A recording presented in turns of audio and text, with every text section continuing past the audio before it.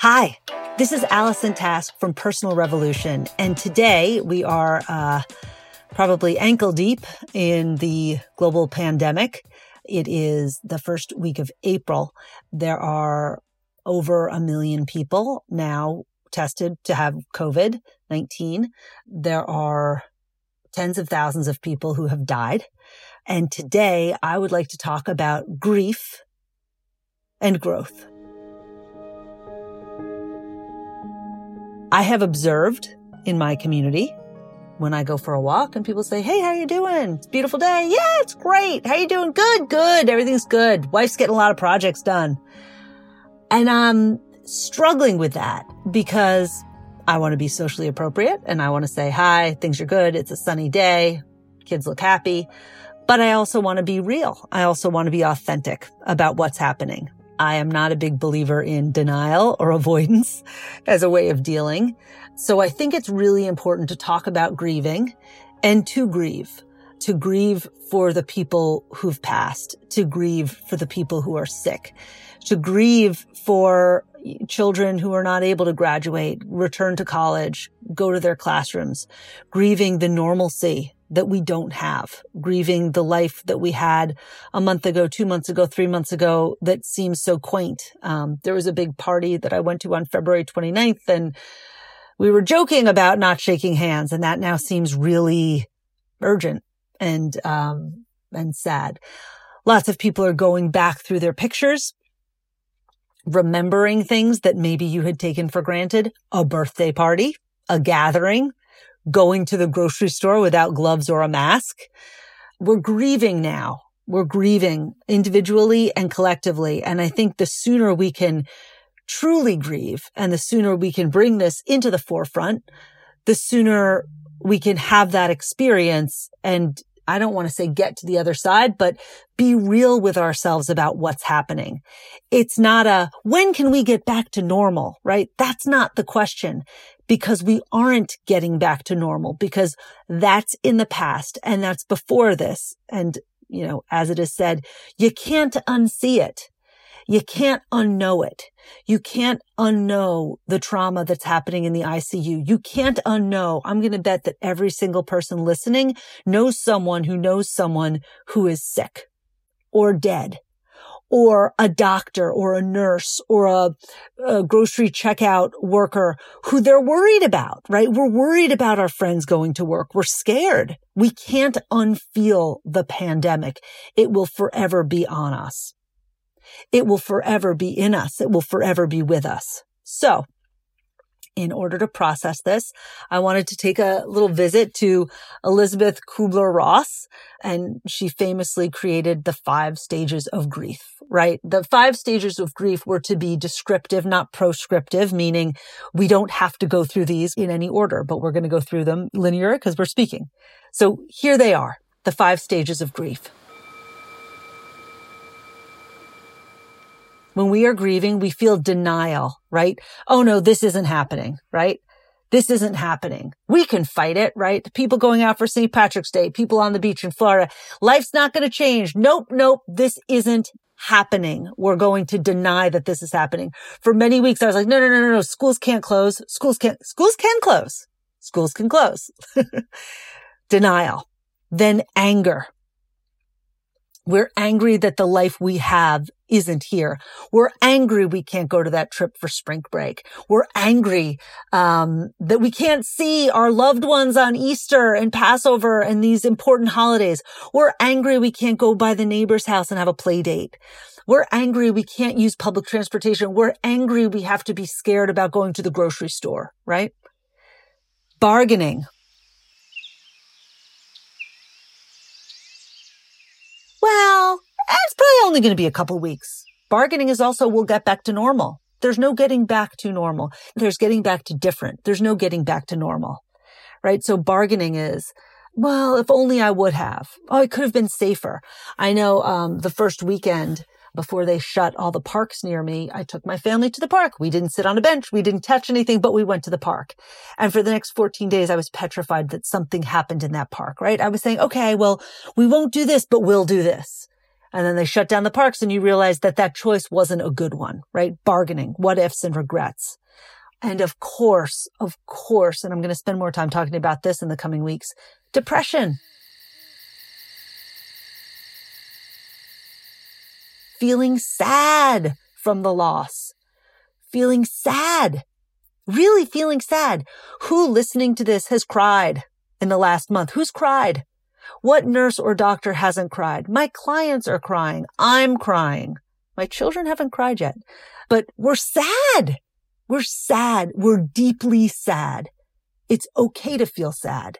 It's normal to feel sad. It's healthy to feel sad.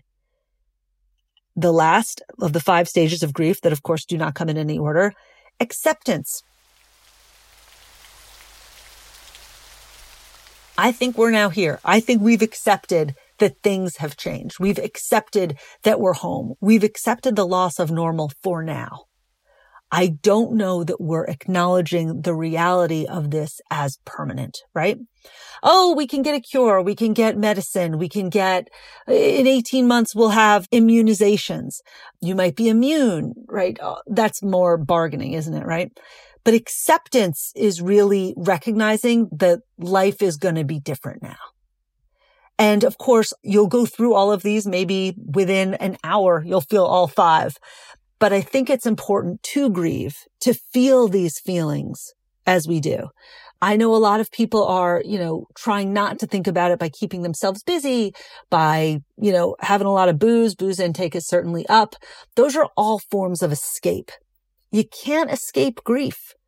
You can't outrun it. It will come. And the sooner you can give yourself permission to grieve, the sooner you can feel all the feels and get to a steadier state, the sooner you will grow. Because now, David Kessler, who worked with Elizabeth Kubler-Ross on the stages of grief and on her later books, he came out with a new book recently, conveniently. But prior to all of this, he came out with a book called Finding Meaning, the 6th Stage of Grief.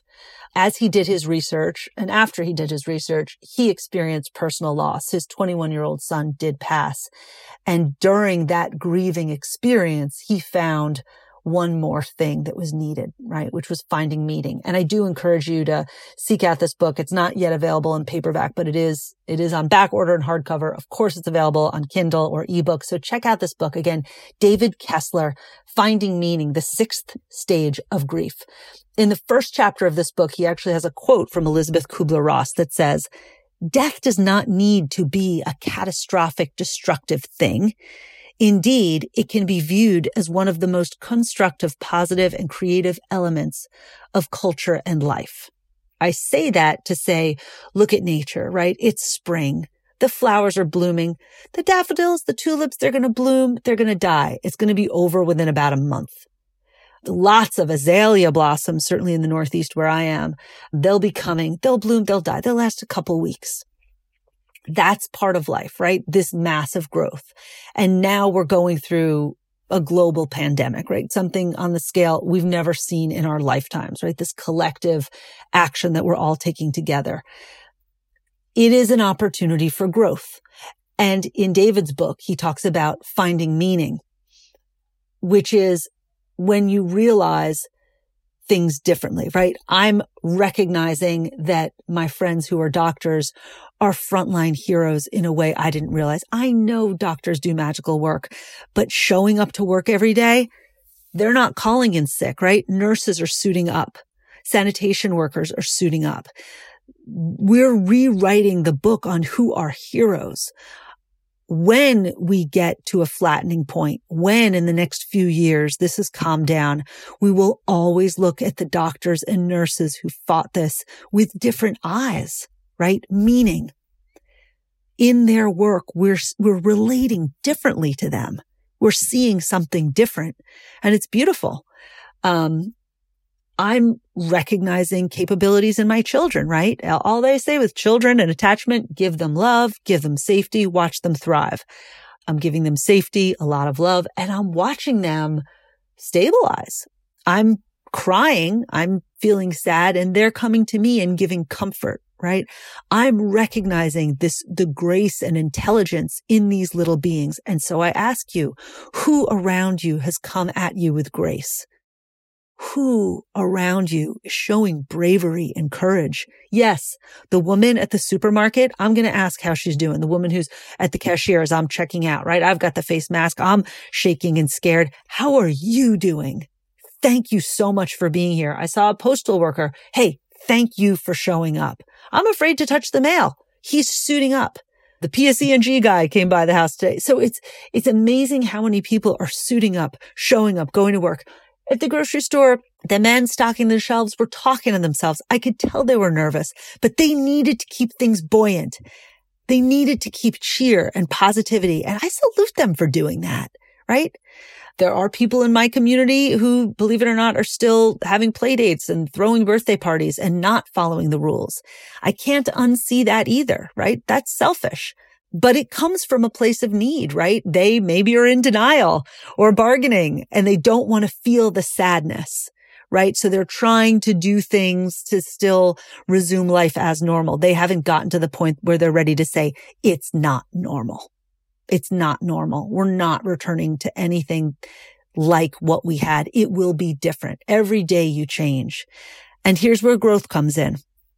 If you allow yourself the space and grace to grieve, you can come to the other side with growth, right? As David Kessler says, you will find meaning in this process. As he said about his son when he was going through the stages and he was grieving for quite a long time and always will be, right? You will always carry that grief with you.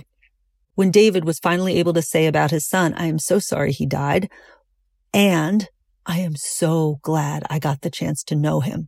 For the short time that he was on this earth, I am so glad that he came into my life. And here are things he taught me. And here are things I will always have because of him. And here are things I can share with the world because of him, right?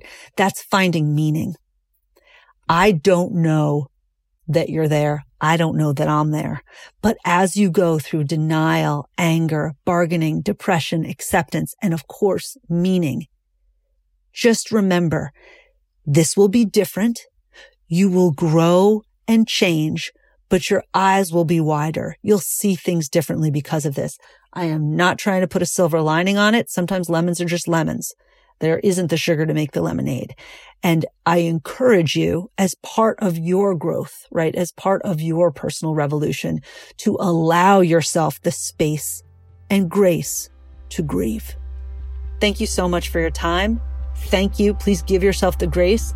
Reach out to me. You can go to my website. Please go to the Himalaya community to reach out to me there and let me know how this is all sitting with you. I love you.